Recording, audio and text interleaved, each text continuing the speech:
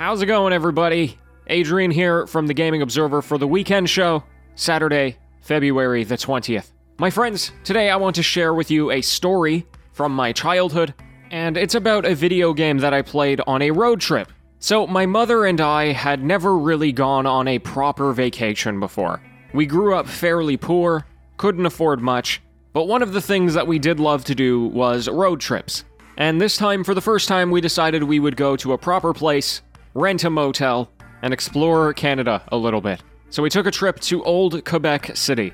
It was my first time leaving my province of Ontario, and it was going to be an 8-hour drive. For us, no problem, we were used to the long drives. However, I decided I should probably bring some video games along with me, and the only portable device that I had at that age was a Nintendo DS. So I did some Googling and I went searching for, what are some new games that I haven't played before that I should play through on this road trip. And I came across a game called 999, which stands for 9 hours, 9 persons, 9 doors. This is the first game in the Zero Escape series by Chunsoft, and boy oh boy is this ever a game. So if you haven't heard of it, this game is half interactive story or visual novel, and half escape rooms or, puzzles. The story is fairly dystopian. The protagonist has been abducted along with 8 other people, right, so that's the 9 persons part, and basically put them in a sinking ship that they have to escape out of. It's like an evil game, a la the Saw movies. And what follows is a pretty brutal story, to be honest. It's not for the faint of heart, but if you like the freaky stuff like that, it's real good. The writing is very good. Anyway, I knew none of that when I downloaded the game, I just knew that it was highly regarded, and off we went on the road trip. And so I played it at the start of the trip, and for the next 8 hours, I was basically just consumed by this game. I was heavily invested in the story, all of the different characters that were there. I loved the idea of playing this, twisted game of death. And then at some point in the trip, something absolutely bizarre happened in the story. I mean, it was out there. It was something that you wouldn't have been able to guess in a million years. And I won't lie, I was quite bewildered. And then the game popped up and they said, hey, this is a game that you're supposed to play multiple times.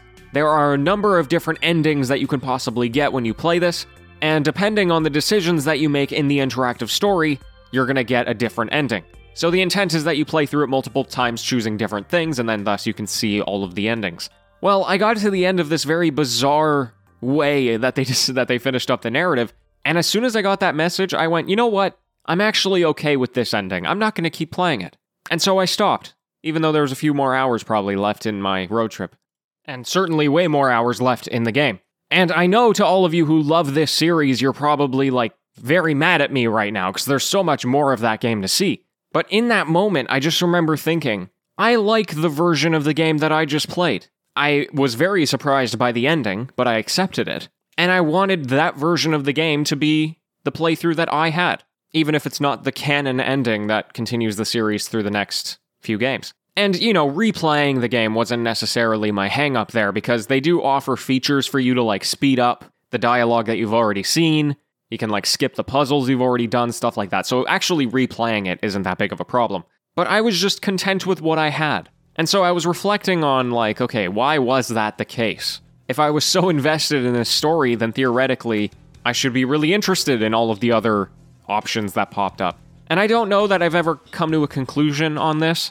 Maybe interactive novels just aren't for me, or branching interactive novels, or this concept of multiple endings. I've played Nier Automata, which also has multiple endings, granted in a different kind of way than this game does. But even then, I played the first ending, and then I was like, yeah, I'm good with this, I don't need to keep playing. So maybe it has something to do with that, but I don't know, I thought I would just throw it out there and see if you had any thoughts for me on that. Is there anyone out there like me, or the total opposite of me, you want to see every possible ending? Let me know. On the trip back home, perhaps it would have been wise to try and play the game again, but from what I recall, we just listened to a podcast the whole time or something. Anyway, folks, I do highly recommend the game if that sounds like that's something up your alley. It is available on PC and the PlayStation 4, and on iOS, as well as the DS. They've bundled it in a bunch of different places. All of the music that you heard in today's show comes from the game. It's a very good soundtrack, and I think you'll get a lot of enjoyment out of it if that's your genre. Once again, the game is called 9 Hours, 9 Persons, 9 Doors, or 999. My friends, that is all from me today. Thank you so much for joining me. I'm going to be back with another variety show tomorrow, hopefully, if all goes well, as planned, and then back with the news on Monday. So until next time, happy gaming, everyone.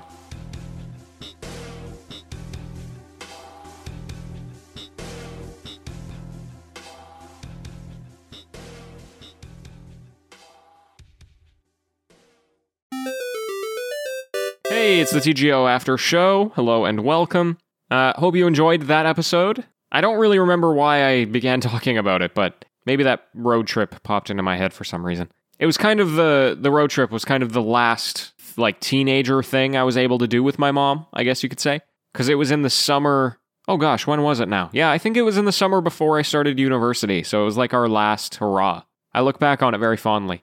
Apologies again for not having after shows the past couple of days, because this weird thing has been happening. So, I've basically had to live with headaches my entire life. I think it's a genetic thing, because my dad had really bad headaches all the time growing up. We even have it's hidden in a closet somewhere, but I have a drawing from grade 1, and it was a Father's Day drawing, and it said, what is something that you do for your dad, or your father, to make them happy, or something? And what I had drawn was, me with my dad sleeping next to me, and the caption says, I let my dad sleep when he has a headache. So it's just, it's been a part of my life forever, and I've inherited that. So I'll probably get a headache once a week, once every other week. But usually I know why it happened, I know how to manage it, I know how to treat it.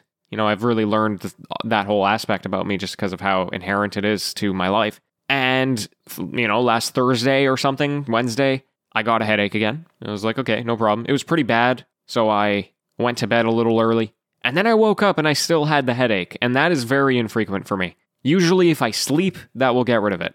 And this time, I got up and I could still feel it a little bit. It wasn't full blown there, but I could feel it.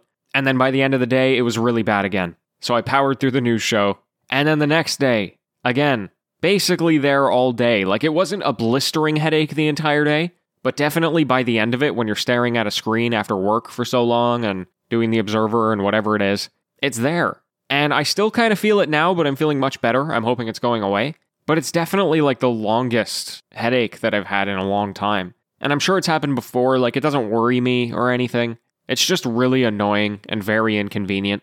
So anyway, there you go. That's like a glimpse into my life. The constant nuisance that is my brain swelling into my skull. That being said though, all things considered, I've gotten off very well in terms of health. The fact that that's pretty much my biggest complaint about my health, honestly. I don't have any allergies, I don't have asthma, or any genetic diseases or anything like that I have to worry about. And obviously I'm still young and there's time for those things to develop, but a lot of people my age have just health problems in general, serious or not. You think about something like allergies. I don't have food allergies or seasonal allergies or animal allergies. I can eat whatever I want, I don't have a weird lung thing like one of my friends has.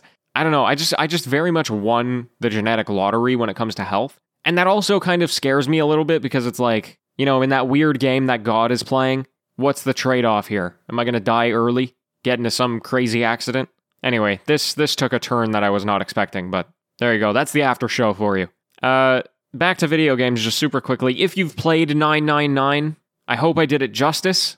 I do intend on going back to it at some point once my memory starts fading of it, which it kind of already has. I guess that might have been one of the trade-offs, is just my absolutely horrible memory. Okay, anyway, I've talked enough. Thank you so much for being here, folks. Until tomorrow. Cheers.